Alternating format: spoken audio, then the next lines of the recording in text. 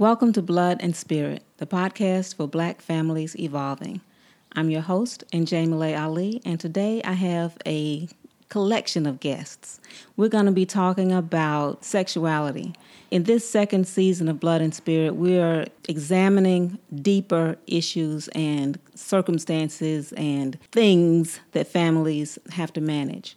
Because it seems to me that families do more filtering of society than creating the dynamics of what society is all about. So we're going to be exploring that through our seasons, and this time these folks are going to help us talk about the various ins and outs of sexuality, pardon my reference. Okay, so here we go. I'm going to let everybody introduce themselves, talk just a little bit about what you do, starting with Javetta. Welcome, Javetta. Thank you. So my name is Javetta Sabre. I am from Albany, born and raised. I'm a local photographer, aspiring videographer, content creator, and visual artist. Yeah, basically I'm just all about whatever is good for liberating the people and the culture, and that's really all I care about. Welcome, Javetta. I am, I'm going to go by strictly She Tight. I'm an artist. I write, rap, sing, produce. Currently working on learning engineering, mixing, and mastering. I'm from Albany, Georgia. Not born, but raised in Albany, Georgia. So by way of Houston County, Georgia, I guess. And I'm all about learning self-love and expression, just getting it out. Hello, everybody. I'm glad to be here. I'm James Pratt Jr., born and raised in Albany, Georgia. I love my city. I love this space. I love this place. I love the people here. Graduated from Morehouse College. I love my school. Working on a PhD in criminology, law, and society. I have a master's in social ecology. I love discovery. I love research. I love understanding more and more about culture, violence, existence, and beingness. So I consider myself to be a phenomenologist. Used to be a social scientist, but I expand beyond that. So glad to be here and glad to have some good discussions. Awesome. And that whole phenomenology thing is kind of the perspective that we want to take here. When we talk about sexuality, people's minds go in different directions. And in fact, with this one, my mind, when I first conceived of this subject, was actually leaning more toward a pathological direction. And I realized that certain things, like we're going to be talking about the meaning and the experience of LGBTQ life, identity. And in this particular segment on sexuality, but then you talk about just what it means, what's your sexuality for anyone, whatever they identify as, whatever location along the spectrum of between masculine and feminine they find themselves or believe themselves to be, or identify as, know who they are on that spectrum. What does that mean to you? What does that expression mean to you? How does it impact your daily life? How does it impact the way that you establish relationships and what you plan to do about marriage and how you plan to deal with children and how your household is going to go? It's a phenomenon that each of us lives with, and sometimes, many times, it's unconscious, and it's been, I think, one of the greatest contributions of the LGBTQ community to bring that into consciousness, to bring that into language, to bring that into how we understand who we are and how we came to be. So talk about that for me, for each person. I want you to, let's deal with some definitions first. And I might want to ask you how you identify along that spectrum. How do you identify along the spectrum of the masculine to feminine continuum? Ooh, that's a question. So for kind of when I'm just getting to know people and I'm like, hey, how you doing? I might just say, oh, I'm gay, and just leave it at that. Because I think that it's communication and being able to be understood quickly and succinctly. Gay can be used, especially down here, like down in the deep south, can be used as like, oh, okay, you're not straight. I know, I get that, like you're not straight. And that's that. And I think the next level would be queer. definitely defining myself or redefining myself as queer, as a sexuality that's something other, a sexuality and a gender identity that's something other than what we've been colonized as here, and what's assumptive or what people assume that gender or sexuality may be, because I do believe it exists on a spectrum. And so queer kind of captures both my identity as a person of color, as a black person, as a person coming through the legacy of the transatlantic slave trade or the MAFA. Like, it encapsulates all of that, inclusive of my sexuality. But then even going a step further, as I think I'm sitting at a place right now in terms of like masculine and feminine identity, where I'm leaning towards more so identifying as either non-binary or gender void, because I do think that the gender binary, as we've learned it here in the West and through colonization, is something that's actually really hurtful to people and classes people according to their genitalia, which is absurd. But again, like, if I'm just rolling down the street and you ask me what's good, I'm going to let you know that no, I'm not heterosexual, but at the same time, there's kind of like layers, and it just keeps going. And I'm always striving to find that word, or maybe not even that word, just that existence that captures all of my experience, and I'm still kind of exploring that every day. So do you find that just getting that out of the way off the top just clarifies a relationship right then and keeps you from having to like jump over, certain barriers later on? I think it depends. I think it depends on where I'm at. I think in particular, if I'm out in the world and I'm around folks who aren't black or who aren't people of color, I think I really don't care how they view me, because even with that, with non-black people and with non-people of color, there's a sort of queerness that comes with being black anyway, where they don't necessarily witness, even if you're a black woman, they don't see your full femininity because they can't see you as a whole person. So with white people, and I really don't, I don't care. When it comes to black folks and people I consider my fellow communities of color, I think it also depends on the situation. I know if I'm going into a space where we're kind of more conscious and more aware of ourselves and our historical legacy, that's something that I get out the way from Jump Street, because it's going to let me know how far you are pushing your own decolonization. But if I'm in a sort of just a cookout, you know what I'm saying? I feel like most of the time people can kind of tell by how I move at some point, whether it's when they first meet me or later. But if we're kind of just in a community space, I let people assume what they want and ask me questions. But if we're talking about liberation and liberation strategies, and that's something I get out from the gate, because I want to know where you stand and can I trust you as my comrade. Awesome. Oh, I don't know how to follow that. It's all right. I guess to be clear on the question, I usually don't have to answer that question. It's just, oh, that's she. Yes, that's pretty much it. But I guess I label as a lesbian. Most people up front, well, definitely a stud lesbian. That's what they would call it. Butch, whatever they want to call it. I don't know. I really don't. I don't really label myself like that. I'm just me. You know what I'm saying?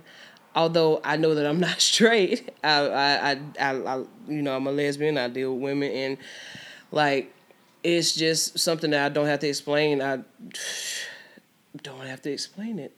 People look at me and they already know that based off of what I look like. I already grow a beard and a mustache, and it grows naturally. I'm not on testosterone. I usually have to answer those questions. I'm not trans, if that's a whole nother level of it, and I don't even know how I identify on that level. I haven't gone into the depth of understanding or researching that to that level, but I'm Oshi and I'm a lesbian. Awesome. So for me, specifically masculine and femininity, I'm not sure. I present masculine. I present masculine, and I think what I'm wrestling with is the external kind of perception that I walk in and the constraints that I deal with. But I embrace the feminine actions that kind of present themselves in my daily walk. I embrace the traditionally masculine things that I do, but I don't think I've never really thought about the masculine feminine kind of identity, so to speak, which is interesting as I continue to speak and reflect.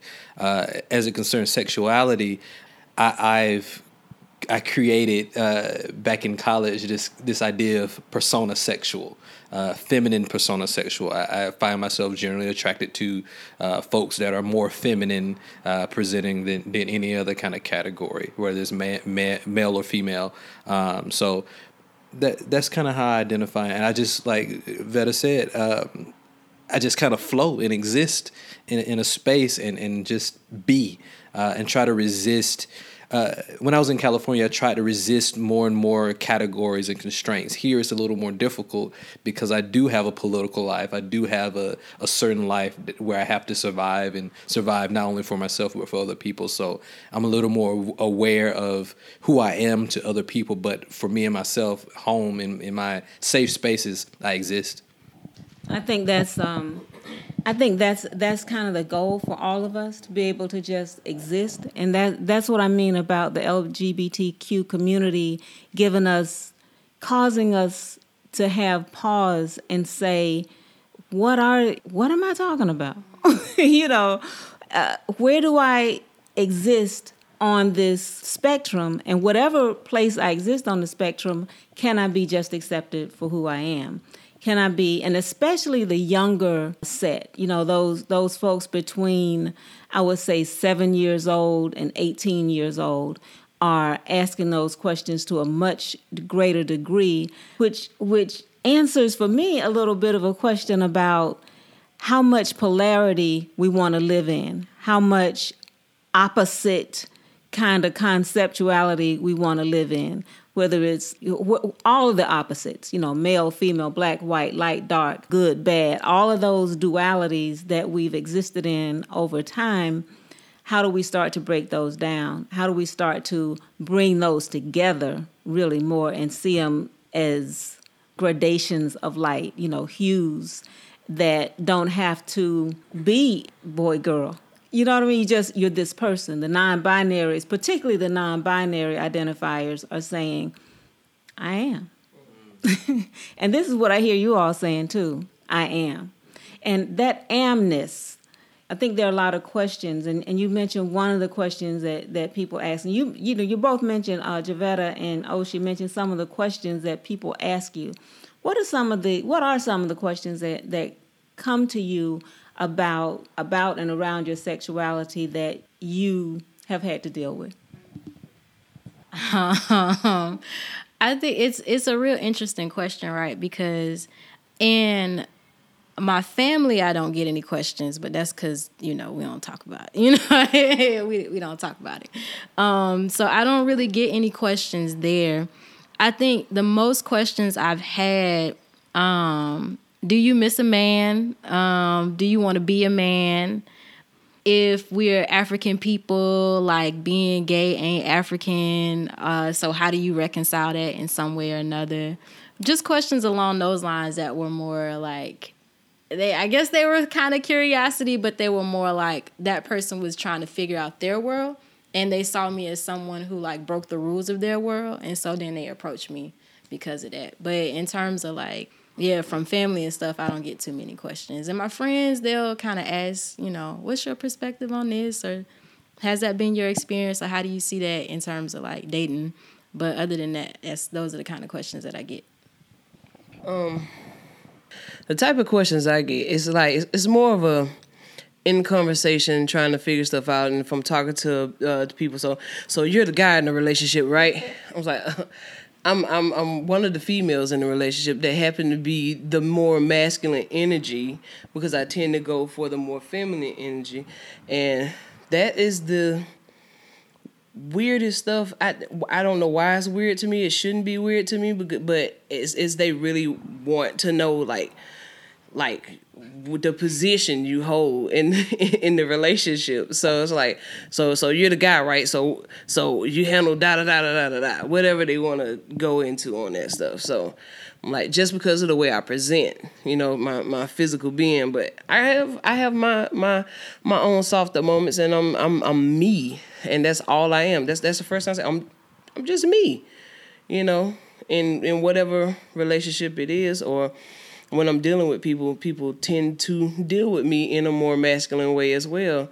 So I don't have to present masculinely with people, but it tends to be, how you doing today, sir? I'm fine, thank you. Yeah. But what else is the weird stuff? I had to think about some more weird questions, but that was the first one that came to me. I guess for me, as of late, I don't get questions because I'm engaged to a woman, and so that's a certain kind of privilege I've been able to just breeze by. But I think historically, I've been asked top and bottom questions, those types of questions, and who will you marry? I think that's one of the biggest ones. Who are you going to marry, and what does that look like for you? Those kind of questions about where I think we're probably going is family and what the production of the relationship looks like. What am I going to produce from this thing that I'm engaging in? So yeah, I think those are the biggest things. Yeah, I think that's about it. Yeah. I think I'm going to take the position of maybe a general public type person and ask you, with your place on the spectrum of leaning toward the feminine, leaning toward your attraction to feminine, whether that feminine is located in a female body or a male body, how does that allow you to decide on one body or another as a okay, this is where I'm going to stay for the rest of my life? Or is that how you perceive marriage, as something that is a forever for the rest of my life type arrangement? That's a great question. So I guess I'll start backwards. So my perception of marriage is, in love, is a long-term partnership. I do view it as that. And again, historically, I've been fluid in that regard as well. So I've been open to the idea of polyamory and all those various forms of kind of open relationships. And it's mostly leaned upon whoever I was with and their perspective on the thing. So I've kind of adapted myself for that person. As it concerns the body and who I generally lean to, I think all my interactions in my past relationships have been almost happenstance. Like I found myself attracted, I built a friendship, and it developed into something more beautiful and something more loving. Mm-hmm. And that's how it's been every time. I think the woman that I'm engaged to, I actually pursued her 8 years after we met. So I dated a whole bunch of folks, and then we reconnected many years later. And I think that was I eventually pursued each person after I formed a friendship. In that kind of intimate way. So, and I think that's how it ended up. Regardless of the body, it was like, you cute, or you sexy, you beautiful to me, and I love how you exist in the world. I love how you move. I love how you are concerned about people. And each of the people I've been with have been very deeply compassionate, and that's something that I always desire, because I need somebody that's going to love on me and be compassionate, because I can be tough sometimes. So I think that's what kind of has guided me, regardless of the body that they exist in. How did your parents? What's your parents' reaction to your place along the spectrum? So I kind of had the conversation with my mom in college after a very bad breakup. My heart was so broken. It was the first male that I had ever been with. My first kind of experience with a deep kind of love from any kind of person. And so Mama always knows. She always says that. So it was 3 months before where she felt like she knew, but we had a conversation and I was just breaking down and sad. She's like, I know, I don't agree with the lifestyle or the idea and whatever. And there's a whole conversation about religion and these types of things. And And it kind of leaned more into the perceptions of other people that she would have to deal with, the questions that she got from family, friends, and other folks that she had to filter through. And I always said, send them to me, send them to me. But that hurt her, and it was a hard thing for her. Through time, she kind of adapted and grew and met one of my future partners, and it went well. We had lunch. It was great. For my dad, it was several years later where I, quote unquote, came out or discussed with him. And it was in the midst of an argument that we were having, where I told him that I did a whole array of things that he didn't agree with, from all kind of things. And it was in an email where I wrote to him and told him about it. And it never really came up as a conversation, as a thing. He embraced it in a way. It was an embracing by not talking about it, but it wasn't like my mother was like, I don't agree, or any of those kind of things. It was just, moving on, I guess. Yeah. So what's for dinner? Yeah, basically, yeah. And I think that comes from a place where both of them kind of knew their son was a little different. And because I remember when I was maybe 12, I remember asking my dad, I remember the place and the time, I asked him, what would you do if your son was gay, or if I was gay?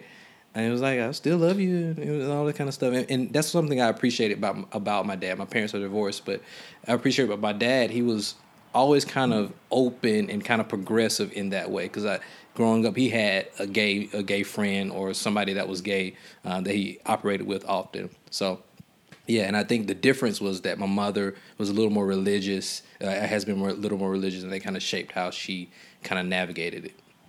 Very interesting. What about you, Tiffany?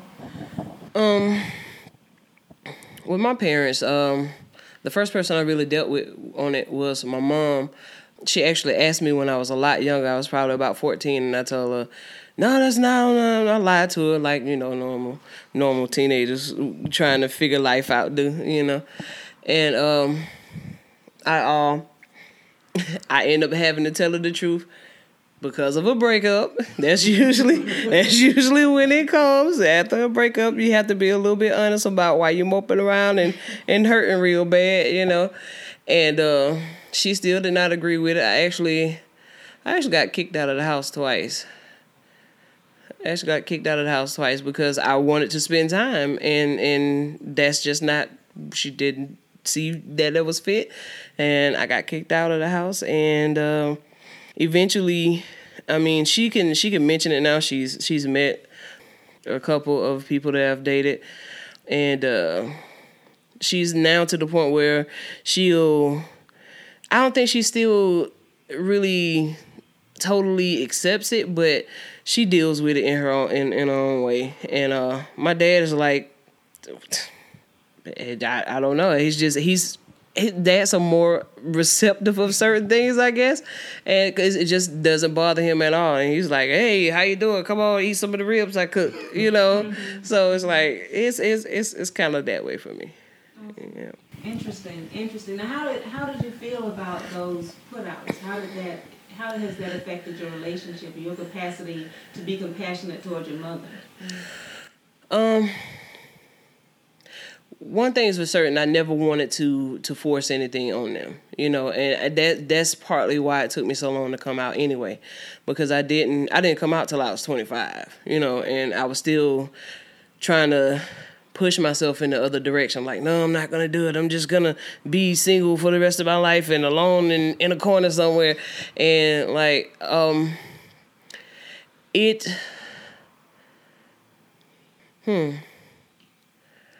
it stopped me from talking to her for a while in the beginning because she doesn't like to be wrong or for someone else's opinion to matter or thoughts or feelings. As far as her trying to understand things, she has a set way that she wants to think, and it has to kind of fit. And if it doesn't fit, she kind of doesn't sit well with it. And I have to let her sit by herself on figuring it out, and occasionally saying, "Hey, how you doing?" and moving past it, even without talking about it, like just moving past it. So, I know I feel like I know her thought process, and I just have to let her be and still just give her love anyway, whether it's from a distance or whether it's just a phone call every once in a while. Say, how you doing? Just to let her know that it's not going to stop me from being your child or loving you in whatever capacity that you allow me to love you in. Yeah, so that's it. What would have been a really productive approach? Let me back up a little bit. When did you, for yourself, realize your sexuality, your place on the spectrum, for your own self? I mean, like, actually, the position, like, figuring out whether I'm, like, gay or not? Yes. I had some thoughts about it when I was very, very young, around 5 and 6 in that area, kind of knowing that I like girls, and I don't know why I like girls. Is this right type thing? I'm not sure. I don't see anybody else around here that might be able to answer this question because I was never around any of it. So I know I wasn't influenced by anybody. So I'm like, oh my God, I'm the only one like me in the world. And that's how it felt being that young. I feel like I'm the only one like me in the world. What am I going to do about that? Oh my God, I'm going to have to leave my parents' house. They're going to kick me out. They're going to kill me. Or they're going to, like from that point on, it was those self-conversations that was happening. I'm like, okay, well, yeah, I'm going to have to get out by the time I'm 17. I'm pretty sure 17 is going to be the age. And it never came to that because I was still really trying to stay in the back of the closet. And that's just what it was. And it was a struggle to do it. Like I said, I didn't come out till I was 25, although I did have a girlfriend when I was 19. I didn't really come out like I wouldn't go into no clubs or no places to meet people and say, hey, you know anywhere to go so I can go hang out with all the good, none of that was happening. And, I realized, after high school, graduating, that everybody that I was hanging around was, in fact, gay as a boot.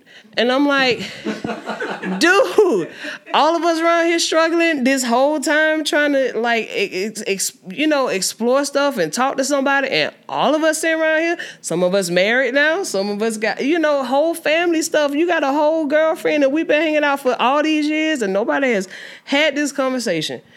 And we supposed to be friends right here, man. Come on. But it was. And they could say the same to you, right? They could say the same for me. But it was in that time frame, in that place of coming up in that age, not like now, it's easy for them to go to come out and to have a friendship with people. I can't say that it's super easy, but it's way easier than it was when I was coming up. Mm-hmm. If somebody thought you were gay coming up, like in my generation of it, it was like it was a bunch of shunning going on. You might get beat up. You might something is going to happen and it's not going to be pretty. Mm-hmm. So that was a struggle with that. It was a struggle with coming out to the parents, the whole family thing. So I'm like, yeah, I'm going to sit in the back of this closet for a little while longer and see what's going to happen. So that was my ordeal. What about you, Javetta? How did your parents, your family react, respond?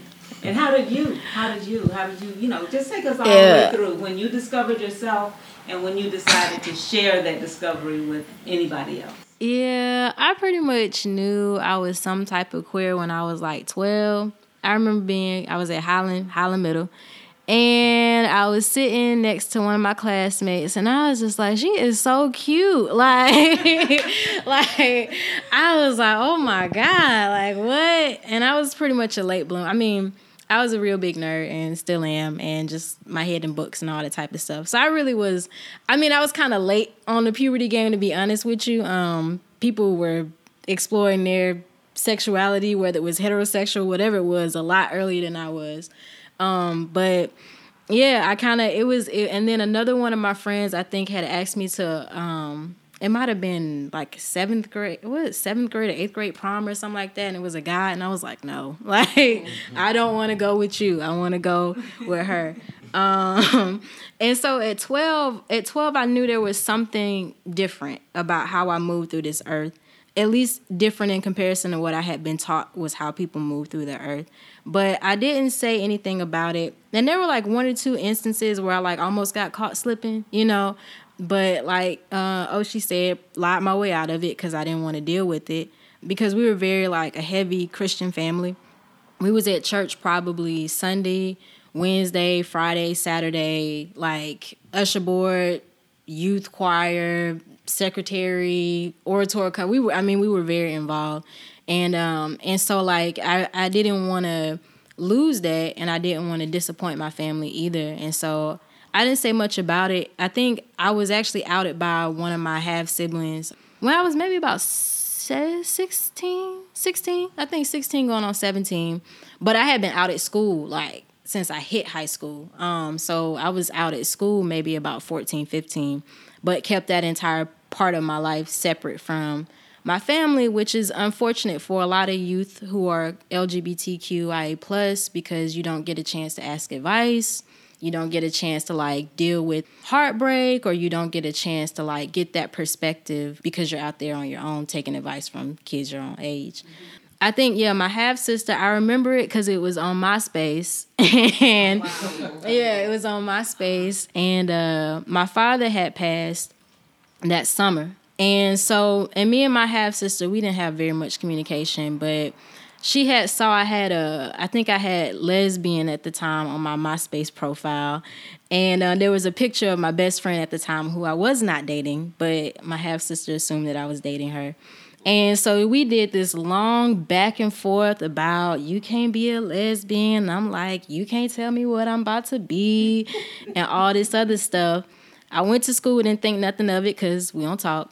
And this heifer printed out that entire conversation and took it to my mama and my grandma while I was at school. And so I got off school. My mama picked me up from school, and I was like, you know what I'm saying? What you doing here? You know what I'm saying? And picked me up and drove around, asked me, was it true? Da-da-da-da. And I was like, yes. I mean, at this point, because you got the, you know what I'm saying, mail in your hand, I can't say no. And it was just, I think, like, she had, like, kicked me out the car. Well, not kicked physically, but, like, told me to get out the car, and I had to walk from somewhere back to the house. And I got home, and I was so sad. I think that's the only time my grandmother has ever told me she was disappointed in me. And I was just, like, heartbroken.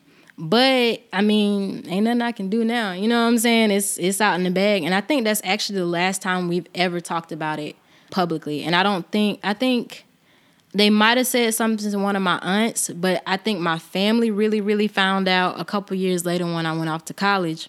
Because then I didn't care. It was Facebook. Like, I'm putting all my relationship business on Facebook. And I think they had conversations on their own. But because I went to school in D.C., I was like, I mean, I'm living my best life, or at least trying to. And so now we've gotten to a place where my mama, we don't talk about it outright. Like, she won't ask me about my girlfriend or my partner. But she'll be like, oh, how's your friend doing? She knows that we have a relationship, and I've had partners come over to my house and kick it. My family always knows when I'm in a relationship because of Facebook. And they'll, like people's like statuses and like pictures of us if we're together. So it was a very interesting journey because it's something that happened so young that was very jolting. And then through the next 10, 15 years, we kind of move past it in our own way, and but there's never been like a formal conversation about it. But people have kind of come around to the idea, or have unfriended me on Facebook, either or, have come around to the idea of me not dating a man or someone that they see as a man or anything like that. They've kind of wrap their heads around the fact that I'm probably going to bring home someone equally as weird as I am. In a good way. In a good way. Yeah. Now, I think all of you, except for you, James, Tiffany and Javetta, y'all described a kind of let's don't talk about it approach to dealing with that. How productive was that, and how invisible did that make you feel? How does that make you feel to be in a situation where, or do you need to talk about it? Or do you need to just be able to allow that to be a truth that doesn't require a conversation because that's just an aspect of who I am, and I can just go on and do the other stuff that I do in my life. You know, how does that feel? How does that work in your life to have to, or to be in a situation where it's not a conversation?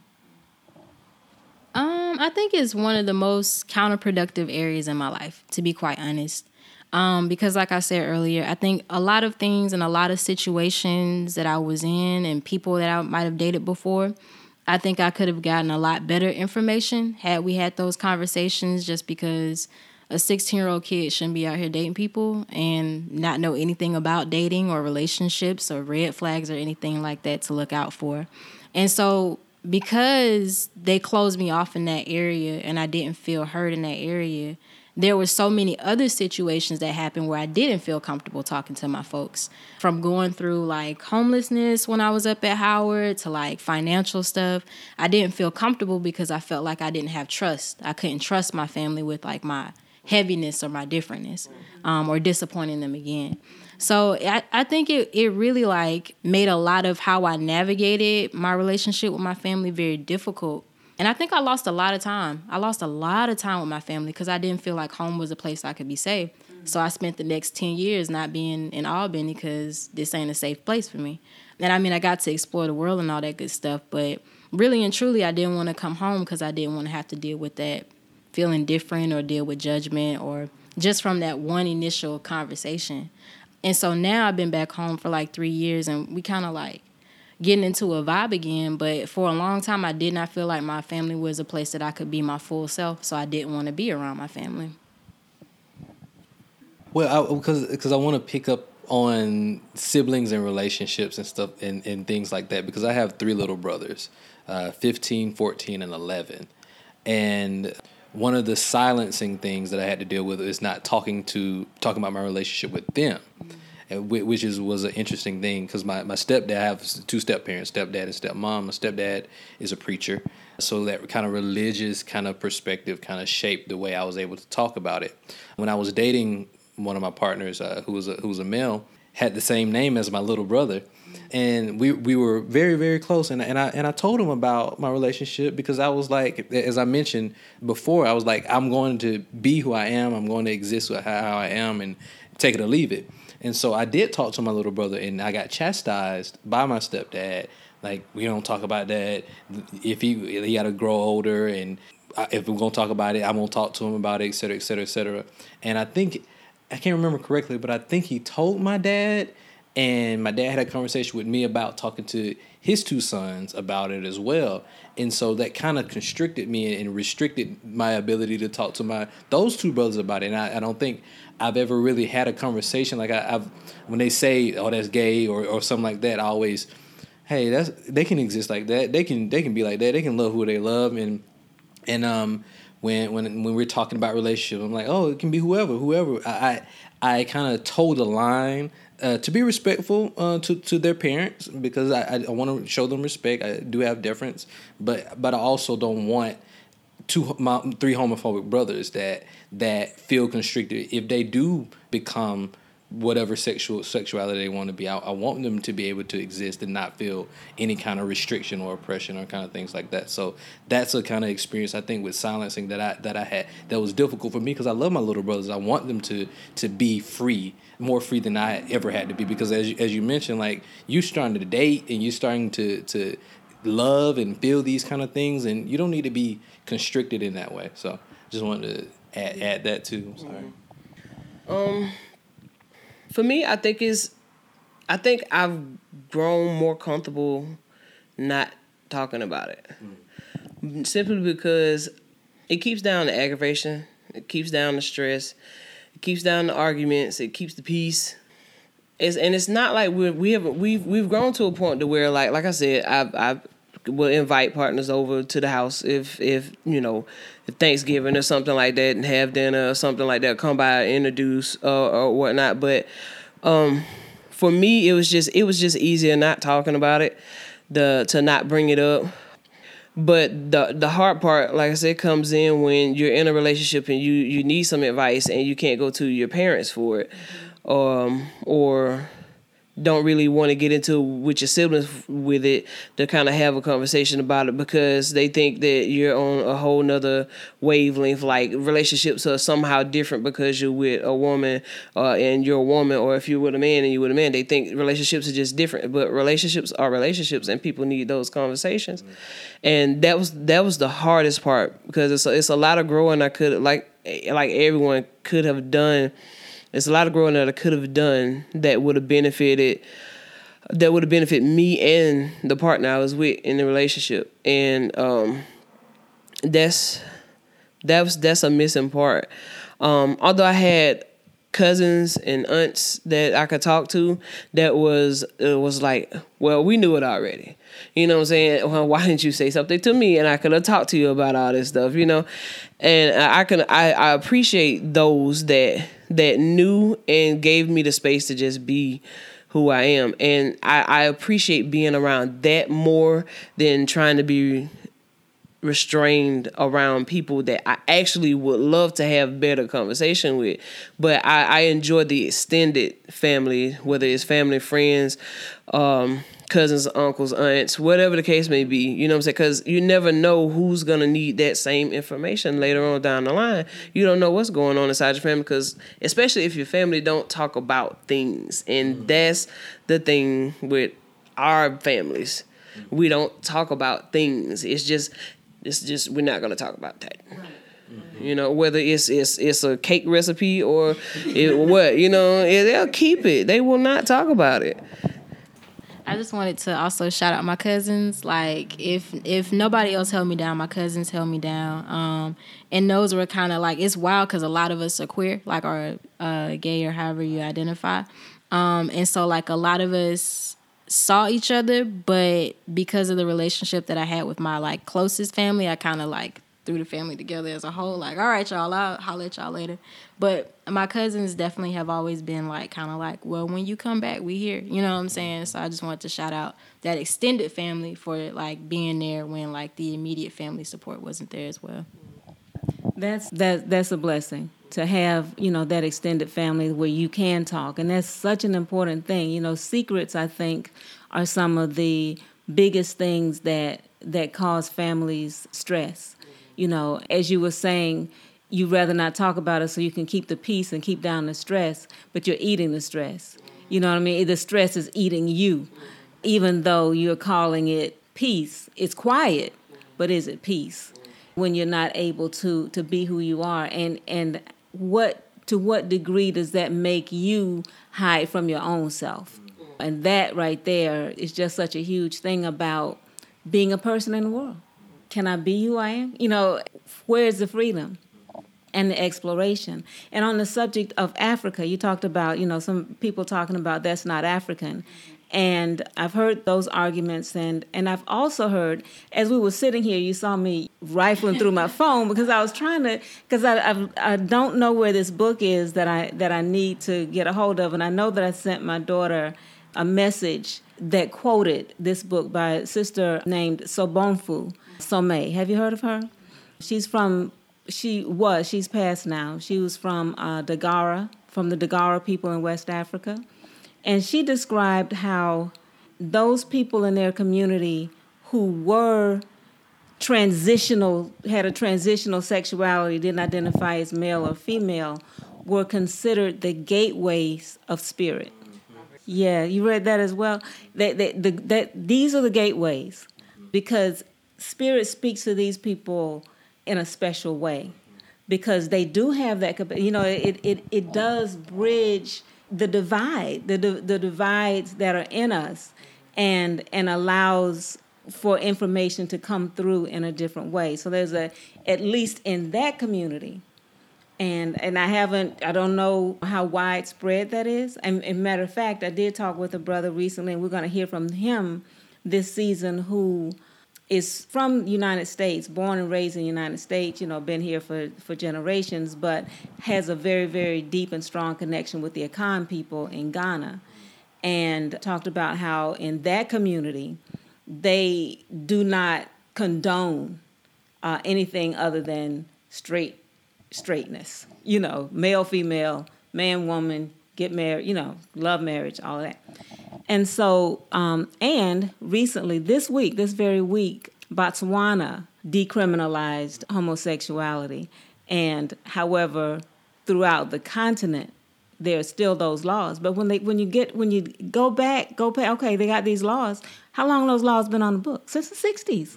What is that? That's not history. That is totally European infused lawmaking. So what the African consciousness really is about sexuality is something that will be hard, that we will have to learn over time, because they are, unfortunately, many times as separate from their own self as we are over here, who've been separated from the land these 400 or more years. So do you have questions that you'd like to ask straight people?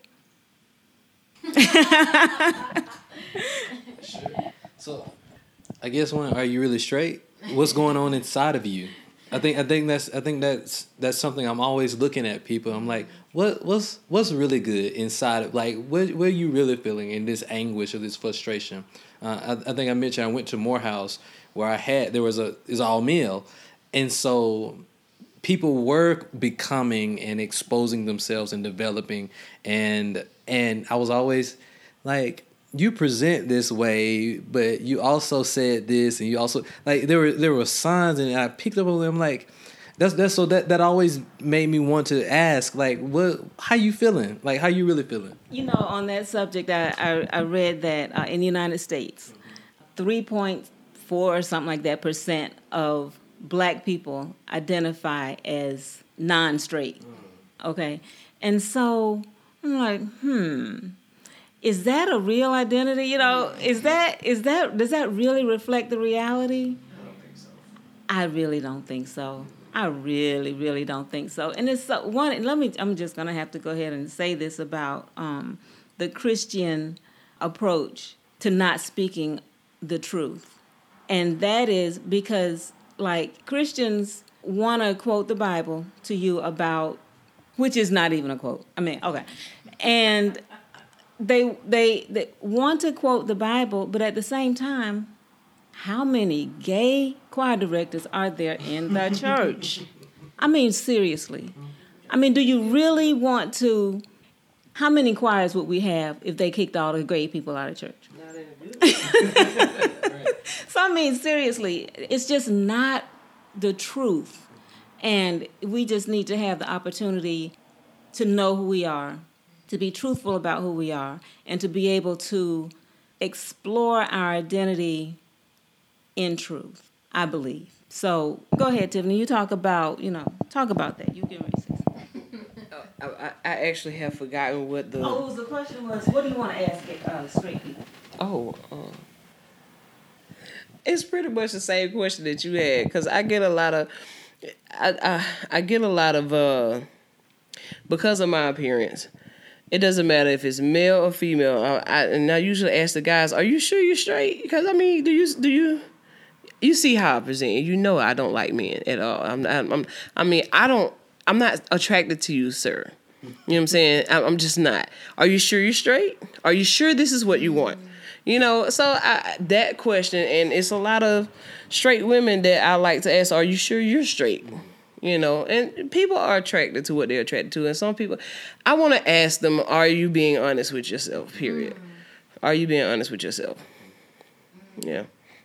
I think I really, really, really, really want to ask people, straight people, if you really believe that we're just spirits inhabiting a physical body, then, like, how are you so stuck to this narrative of what makes a man, what makes a woman, like, definitions? Like, if you really think we're cosmic universal beings, then this body is just, like, literally just presentation. And so I would love to hear people's answers to that, because people will go back to, nature and all this other stuff. And I'd be like, I don't know, y'all, because nature is real weird. You know what I'm saying? Nature is real weird. So if you want to use nature again, and we're divine beings, like, I don't understand why you're so stuck on this physical aspect, because we're so much more than that. Awesome. So tell me about, just let's step away from the identity as where you are on the spectrum. And let me just say, and I call it a spectrum, and really I call it a bell curve. The bell curve has, you're looking at two different opposites, and on one end of the bell is one opposite, and on the other end is the other opposite. But most of the incidents happen in the middle.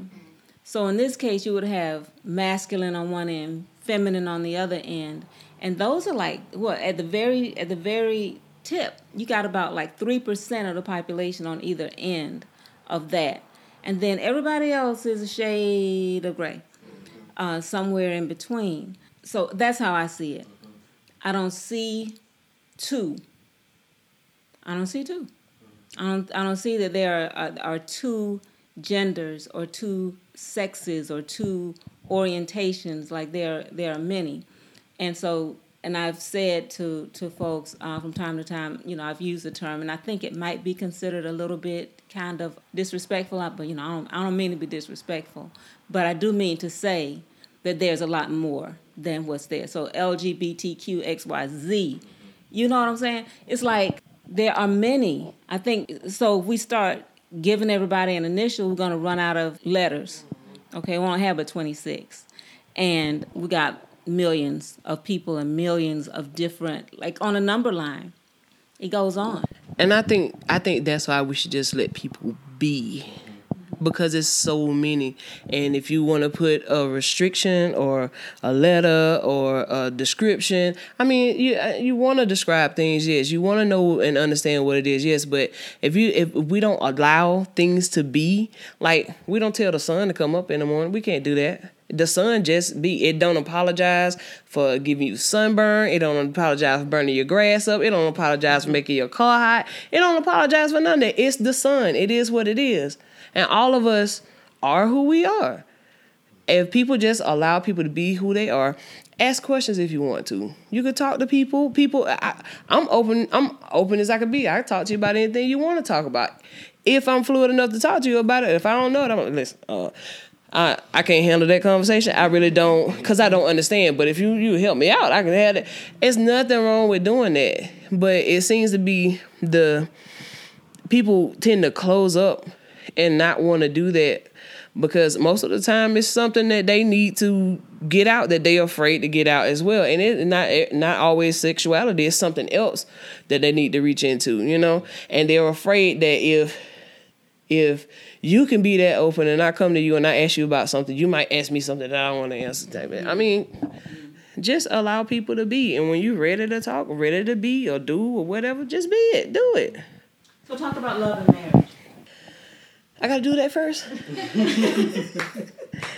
else want to jump up and talk about it? I'll reach into it. Like what does it mean to you? I mean, just talk about love and marriage. Love and marriage.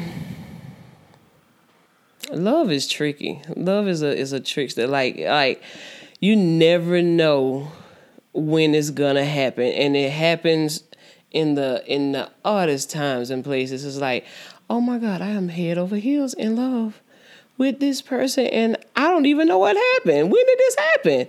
And when it does, it's like this beautiful expansion of not being able to breathe and being able to breathe, and like it's just it's so much that you can't imagine until you're in it. You're like, God, I just how did this? What is this? Have you ever like gotten like sick because you left the house to go to the store to go do something and you're too far away from that person? Like, I've been there. That is ridiculous, but it's beautiful. It's a beautiful thing. It really is. And on the subject of marriage, I think that marriage is a thing that people do and not the government. And that's all I want to say on that. So, love. So I in my own writing, and following a tradition of phenomenology, I imagine love as a response to a crying out, to we all cry out when we're hurt, when we're harmed. And I think love is the response or that compulsion to respond to that cry from a particular source. And that's how I've kind of evolved to seeing what love is. And I think it's a commitment to that person or those group of people or to beings in general, because I think love is expansive, and I think we should all share a type of love. So that's how I kind of imagine love. I love everybody. Like I tell people that I love you. I love y'all. And I think there's gradations to types of love, to intimacy and all those kind of things. But fundamentally, I think love, again, is a compulsive response to the cry. And so there's that. And then marriage, I think it's flowing into structure. A societal structure, whether it be religious, whether it be governmental, whatever it may be. I think it's demonstrating that a type of commitment, and I believe in the utility of marriage, the practicality of marriage, but I also believe in the beauty of committing in a certain type of way. And I want to go back to religion. I think that I'm like Javetta. I was all up in the church, Monday, Wednesday, Friday, Thursday, Wednesday night supper, all of it. And I think that kind of shaped my perception of marriage, that it is a deep and intimate kind of connection to an individual. And I think that's beautiful. And I think you hit on something earlier about fear. And I think people resist a type of love because they're afraid of the unknown or I don't know.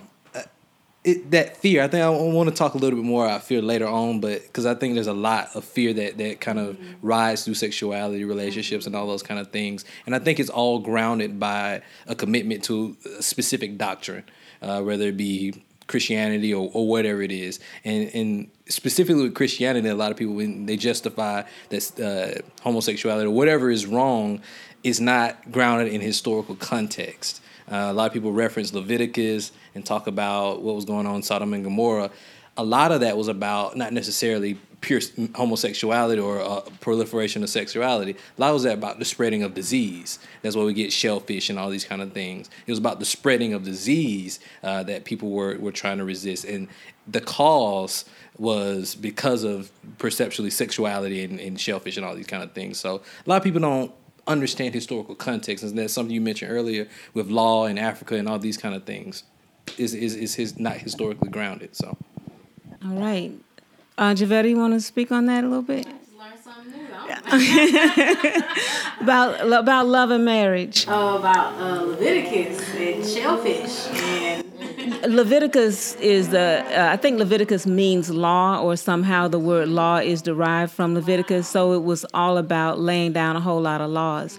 And in my reading of the Bible, and I'm sure somebody can clarify this for me, when I at one point decided I was going to read it from front to back, and I think it was Leviticus where I stopped, because it is absolutely gory in some places and very, very hard to get through.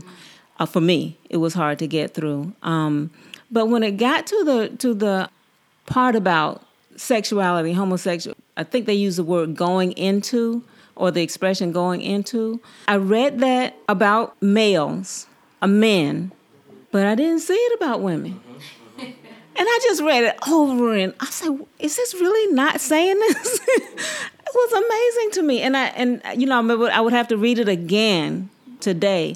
But I read those passages over and over and over again because I was sure I was going to sleep somewhere in the process of reading that, but I didn't see it. I read it also a bunch of times just to make sure.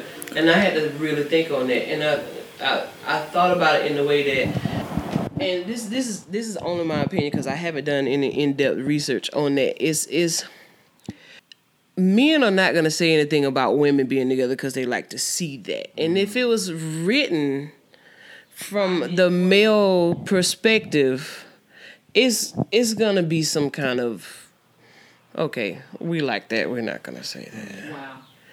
I'm not going to, I know some people may be mad that I say that, but this is only my perspective. I don't know it. I have not researched it in a way to get a greater understanding of that.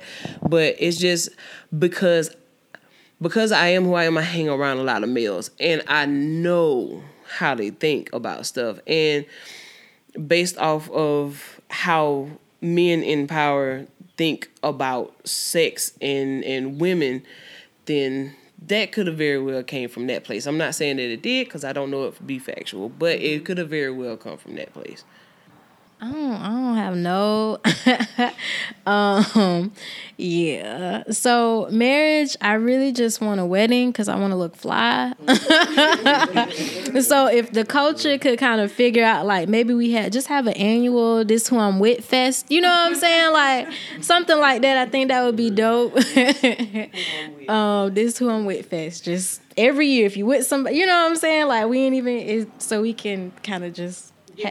Be popping, you know? And love, I feel like I go into so many different places with love because I think on the one end, and I haven't studied it either, it's just what I've witnessed. What love means here in the United States and in the West is so conditional, and it involves a lot of punishment and control.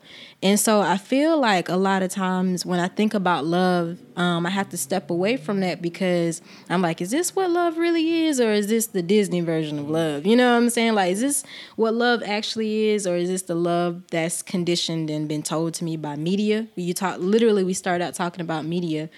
Is this the love that I know through media? Is this love, or is it trauma bonding? Like there's so many things that I'm working out through love that my idea of it just goes in and out all the time. I love it when I see it. I love it when people are in love. I love when people are healthy with each other and are tender and compassionate to each other. And that is a love that I strive for. But I find myself thinking about, much like anything else in the United States, how much have I been conditioned to think of it in this one way, and what does it actually really mean for me?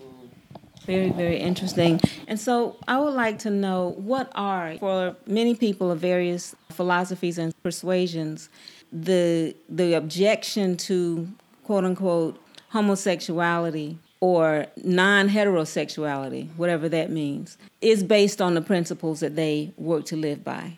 It's a value, and it's not necessarily a value that everyone shares, of course, but we appreciate value. And so what are some of the values that are important for you, whether those were things that you were brought up with, that you want to evolve, or things that you've taken on or learned through your walk in life? You've seen it in operation and decided you wanted to embrace those things as values. About three top values for you. I think just off the top of the dome is curiosity. Curiosity is something that I value so much because of literally what I just said. We've been fed so much, and we've been really sheltered in the cultures we've been able to see, in the lives and perspectives. You kind of get the same monotonous thing for most of your life until you're like 18. So I appreciate curiosity in other people and a willingness to learn about other people and just be curious about what's going on in somebody else's world. I think also a deep commitment to community is something that I really value very deeply. That's something that my family gave me. That's something that my neighborhood gave me, was loving my community and loving my people and loving my culture from top to bottom. And so that's something I really deeply respect. And then maybe the last thing I value is respect. Respect is something I think those three things could just take you everywhere you need to go in life with anybody you meet from any walk of life. So, yeah. I value communication. And I've learned that definitely throughout watching relationships growing up, and through relationships I've gone through myself, and even friendships, whatever it is, whatever ship that's sailing, I value communication. I value that. That's the thing. Communicate with me about how you're feeling. Communicate with me about whatever it is, and the next thing is transparent. Transparency. Be transparent. I don't want to have to guess what's going on, because 9 times out of 10, I'm going to put my foot in my mouth and we're not going to communicate appropriately at that point. And the last one is, like she said, respect. just respect me enough, be transparent, communicate with me. That's it. Cause I'm gonna give you the same thing. And as long as we can do those three things: respect each other, be transparent with each other, and communicate. You got me pretty much. And whatever ship it is. So I grew up a lot as an only child, so I had a lot of time to really think about value and what's guided me until those little boys were born. But I think fundamentally, and this is something that's congealed as of late, love, compassion, and mutual understanding. Those three things are like what guides everything that I do now. Love, compassion, and mutual understanding, which in all of them comes honesty. So those three things, and I think love, compassion, and mutual understanding stemming from the heart, soul, and mind, which kind of captures feeling, captures these kind of existential kind of things, and captures the analytical aspects of being. So those are my kind of like three things that have come from my family. My dad always don't lie, don't steal. Those are some big things. My mother always, she was an educator, so I always focus on diving deep and understanding the other and those kind of beautiful things. And my grandma always talked about love and prayer and all those kind of things. So I think those are the three fundamental kind of values that I bring with me and keep with me. What would you like for your family and community to know about anything? Not necessarily about sexuality, what it could be about sexuality, but what would you like for your family and community to know? Mine's definitely gonna be about sexuality. There ain't gonna be no liberation if Black queer people ain't getting free too. Period. Like, so many of our liberation movements have Black queer people at the underpinnings of them. I mean, from like the March on Washington to If You Were AKA, shout out to Lucy Diggs Slow, like, and even founders of Deltas as well. So like, in all of our lives, in all of our existences, there are Black queer people that are there. There are Black queer people that have been there and have put in the work. Here in Albany as well, with the Albany movement too. Like, so you can't cast us out, because if you do, you ain't getting nowhere. Yeah. I got caught up in what you were saying. And what's the question again? What would you like for your family and community to know? It's okay to talk to people. Otherwise, how you gonna know? It's okay. And I think on top of that, piggybacking off that, as people say in circles all the time, that it's okay to be. That it's okay to embrace a circle of life and living, which includes death. I think that's something my family in particular has wrestled with real bad, death. And at an early age, I had to embrace the possibility of death. As a Black man, as somebody that experienced death early on, my grandmother passed very early on, and my mother kind of leaned on to me in that process, and that led me to embrace the fact that death is a thing, and it can be beautiful and unique and powerful and transformative, and legacy can bring us forward, and like that. And so I think that's something that I want my family and community to really kind of understand and wrestle with more, the possibilities of living and being and what that looks like in life and death. That's one of those below the surface, a little bit more below the surface issues that we're dealing with in this season is grief, which is about how we deal with losses, particularly the losses of people and animals that we love, because it's becoming more prevalent for Black families to have pets that they love and to realize that they're individuals. So that's an amazing thing. So yes, I really appreciate that, and we're going to go deeper into that. And I appreciate all of those expressions of your values and the realization that folks, that you are whole people, that we are all whole people, that either any particular detail of our reality, of our being, of our quirks and nuances don't stop us from being whole people who see the world as in a whole way, different aspects. And so in closing, I also want to thank you for talking about the importance of families being able to talk to each other and what it does to the individual that ultimately you know that you love.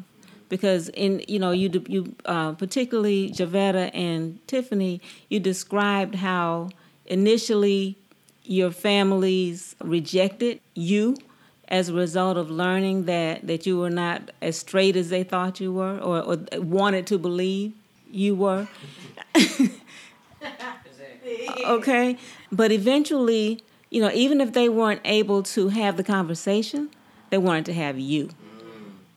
So they opened that door somewhat to allow most of you in. Like they might want you to leave that other part out, but they essentially they just had to wrap their heads around what they have been taught and what they see, whether or not they understood the practicality of what it is that they've been taught, or we've been taught. When you really look at it, the relationships, the values that you describe, respect, curiosity, communication, love, compassion, those things make a difference in how people are able to be successful in life.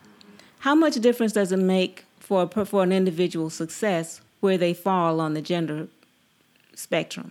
So what is the practical application of that, and what difference does it, what difference does it make in our lives? And so we have principles, we have the 10 Commandments, for example. Don't lie, cheat, steal, or kill.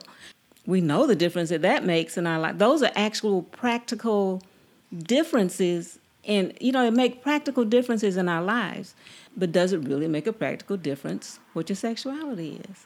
And I think those are some things that as philosophers, as people of value, as people who love, as people who are working to build community and have strong families and strong communities, we really need to ask ourselves and each other, what difference does it make? And so I'd like to ask you now, as one of our last questions, if you, and this is one of the questions that I failed to ask you my other top of the day question. Wow.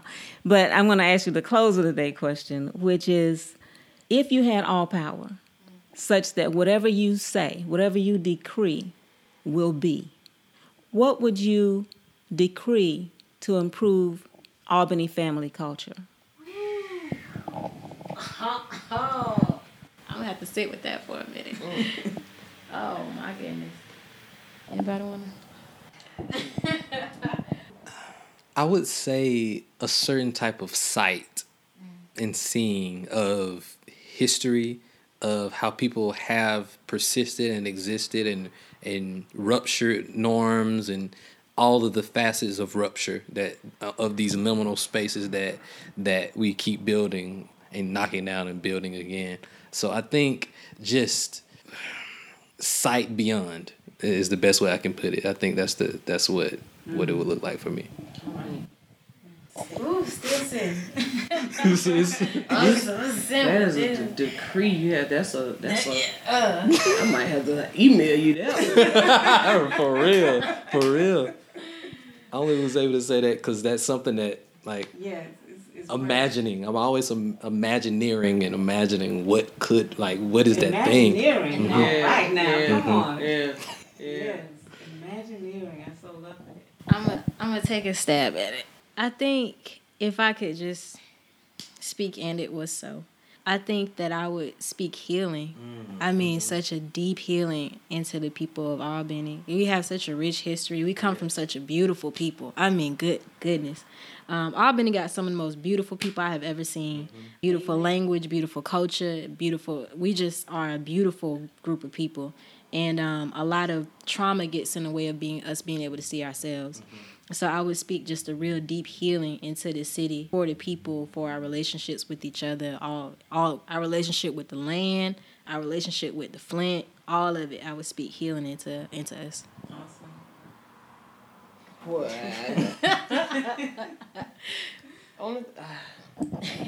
The only thing that I can really think about is some form of togetherness.